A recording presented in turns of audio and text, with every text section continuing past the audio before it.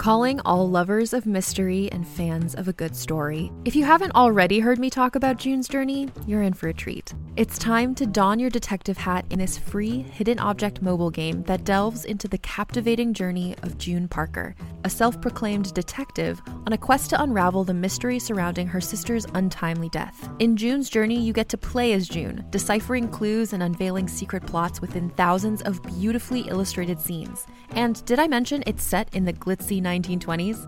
New chapters are added weekly, so you will never run out of new thrills to uncover, and you can also personalize and decorate your very own Orchid Island where the story takes place. How sharp are your detective skills? Find out when you download June's Journey on your Android or iOS device, or play online via Facebook Games. Your detective journey awaits.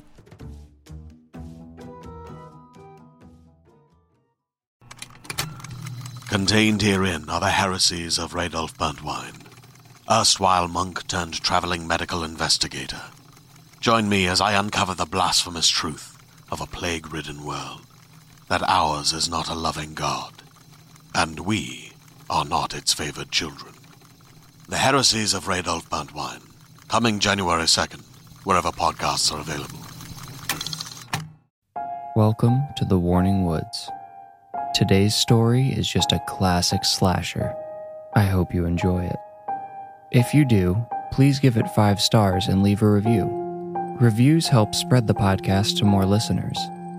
If you want more creepy content, follow me on Instagram and TikTok at The Warning Woods. I'm Miles Tritle, and this is The Killer. Rachel checked and double-checked the locks. The front door, the back door, and the one leading to the garage were all shut tight. Her parents had only asked one thing of her before they left for vacation, and that was to make sure the house was totally secure at night. To Rachel, it seemed like they were being paranoid, but she felt differently after calling one of her friends back home.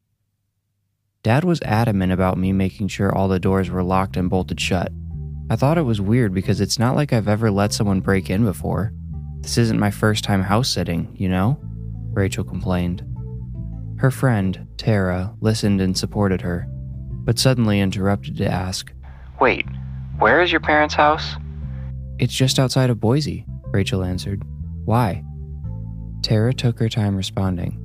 It seemed to Rachel that her friend was holding something back. "Rachel," she finally spoke. "There's a serial killer in Boise. Like, a really scary one."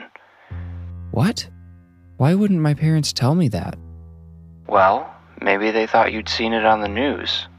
Or maybe they just didn't want you to be worried," Tara answered. "Well, I am now." "Want me to come stay with you?" asked Tara. "I couldn't ask you to do that. You're so far away." "It's only like 30 minutes, Rachel. Besides, it's not too late to watch a movie or something. It could be fun." Rachel made it clear that she didn't want to inconvenience her friend, but admitted it would be fun to have her, and it would make her feel better about staying in the house. Her parents' home had never bothered her before, but with the news of a killer on the loose, the large home suddenly felt foreign and unsafe. Her parents had bought the house after she graduated high school and moved away for college. She had stayed there plenty of times, but had never lived in the house herself. It was big enough that there were rooms Rachel forgot even existed. For this reason, she walked over to the fridge to examine the checklist her dad had left on it. 1. Close the garage. She hadn't opened it, so check. 2. Lock the garage. Check. 3. Lock the front door. Check. 4. Lock the back door. Check. 5. Lock all windows. There were so many windows in the house. Before the phone call, Rachel had ignored the instruction to lock them out of laziness. After hearing some maniac was running around, it suddenly seemed worth her time to check. She began going room to room, making sure each window was shut tight and locked. Most of them seemed like they hadn't even been opened in a while, and Rachel felt herself calming down as she moved throughout the house. That is, until she reached her mother's studio. Her mom was a painter. She had claimed a room on the backside of the house as her studio when her parents moved in. Part of the reason she chose that room was that it was out of the way.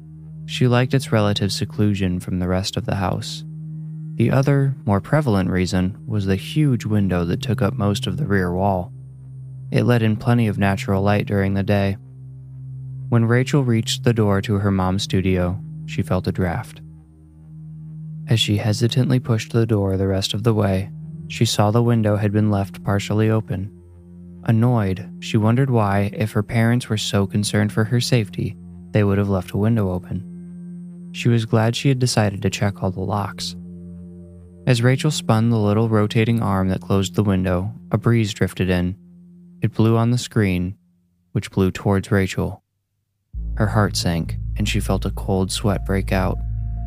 The screen had been cut cleanly at the bottom and on one side. It wasn't removed, just open enough for a person to fit through. She hurried to finish closing the window as her palms became sweaty and her breathing shallowed. With the window locked, Rachel turned around and put her back to the wall. The studio was bare, but there were so many places to hide throughout the rest of the house. She quickly closed herself in the room and tucked a stool against the doorknob. It didn't seem like it would stop anyone from coming in, but it was what people did in the movies. Realizing that if someone was in the house, having the studio light on would give her away, Rachel shut it off. It was dark outside, so the window didn't provide much light. As she sat in the dark, listening, she felt her panic continue to swell. She was utterly defenseless against the murderer who may or may not be in the house with her. While she crouched in the dark, Rachel tried to determine how much time had passed since the phone call. Tara would be there soon. Rachel had to warn her. She reached around to her back pocket where she usually kept her phone and felt a horrible disappointment when it wasn't there. She must have left it on the kitchen counter. Now Rachel had a decision to make. Should she stay hidden in the studio and pray the chair would hold the door? Or should she risk being caught by the killer in order to warn her friend? Well, she had to get out of the room eventually, and, of course, she would need her phone to call for help too. Summoning her courage, Rachel pulled the chair away from the door. She gripped the knob firmly and, after taking a moment to convince herself, opened the door. He was right there. He had been waiting. The man was dressed in black down to his boots. He was much taller than Rachel, with mangy hair down to his shoulders. He moved quickly as soon as she exposed herself. Screaming, Rachel ran back into the studio, cornering herself. Without thinking, she grabbed the chair again and held it between herself and the man with murder in his eyes. The killer grinned and visibly relaxed. Rachel knew he was just waiting for her strength to give out. He knew she couldn't hold the chair forever. She had an idea but had to move fast. She lifted the chair above her head and threw it at the man. As he stumbled, she turned to the window and frantically unlocked it. He recovered as she started spinning the arm, slowly opening the window to escape through the very screen he had entered from. The window was almost open enough for her to fit when she felt a heavy hand on her shoulder. She tried to ignore it and kept turning the arm. His hand moved methodically to her neck. His patient confidence gave Rachel the terrible impression that he knew she could not escape. As his fingers wrapped around her throat, she had to abandon the window and fight back. She grabbed a hold of his hand and tried to pull it off her, but he doubled down with his other hand. Rachel kicked as she gasped, but she couldn't land anything hard enough to stop him. She dropped to the floor, and for a moment, his grip loosened. The rush of oxygen gave Rachel enough clarity to land one good kick to the man's forehead, making him grunt and stumble back. Rachel ran out of the studio, down the hall, and into the kitchen. Her phone. Where was her phone? It wasn't on the counter or the table. She was sure she must have left it in the kitchen. She looked back down the hallway and didn't see anyone.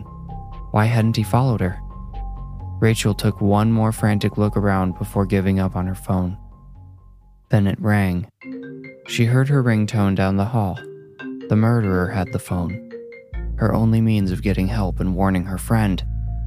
Rachel stumbled back as the man stepped out of the room, grinning as he held the phone up for her to see. She saw Tara's smiling face on the screen. "Should we answer?" The man spoke calmly with a cruel, taunting inflection. Rachel wanted to say no, to leave her friend out of the whole thing, but she realized she could start screaming for help as soon as the man answered the call. She nodded. Still grinning, the man answered the call and put it on speaker. Hey, girl. Tara's cheerful voice seemed so disconnected from what was happening in the house. Rachel was about to start screaming when the man pressed the mute button. Hello? No, Rachel yelled. Why are you doing this? The killer seemed to be feeding off of Rachel's fear. He was torturing her. Okay, guess we have a bad connection or something. Well, anyway, I just want to let you know I'm almost there. See you soon. Tara hung up. Well, the man spoke again. It seems it's time to end this so I can prepare for our guest. Rachel grabbed a steak knife from the counter. Stay away from me, she screamed at him. He didn't seem remotely bothered by the blade and started approaching her.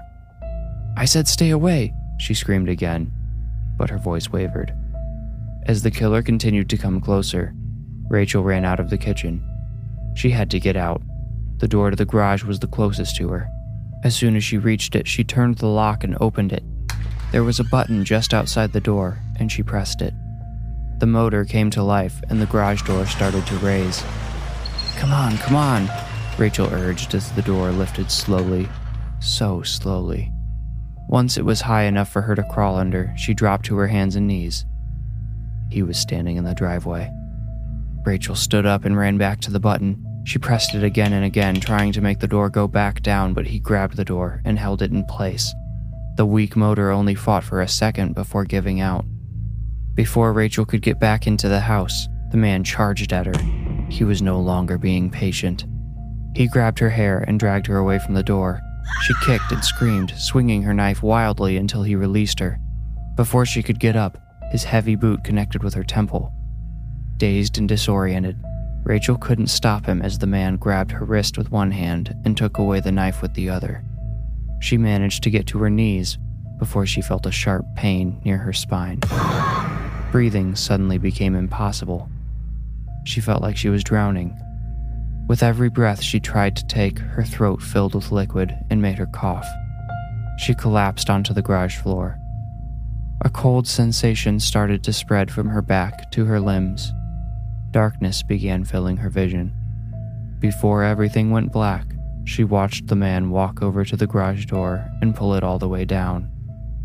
Then she heard him go back inside. The last sound Rachel ever heard was a car pulling into the driveway. Tara had arrived.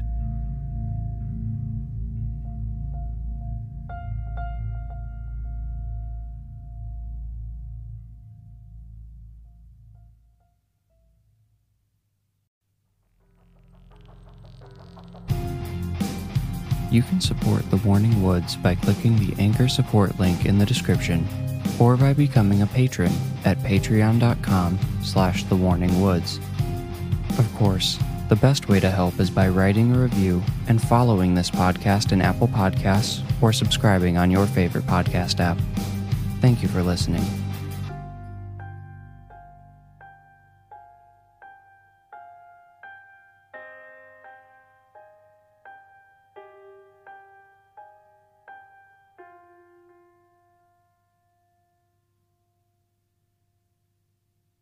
Greetings, adventurers.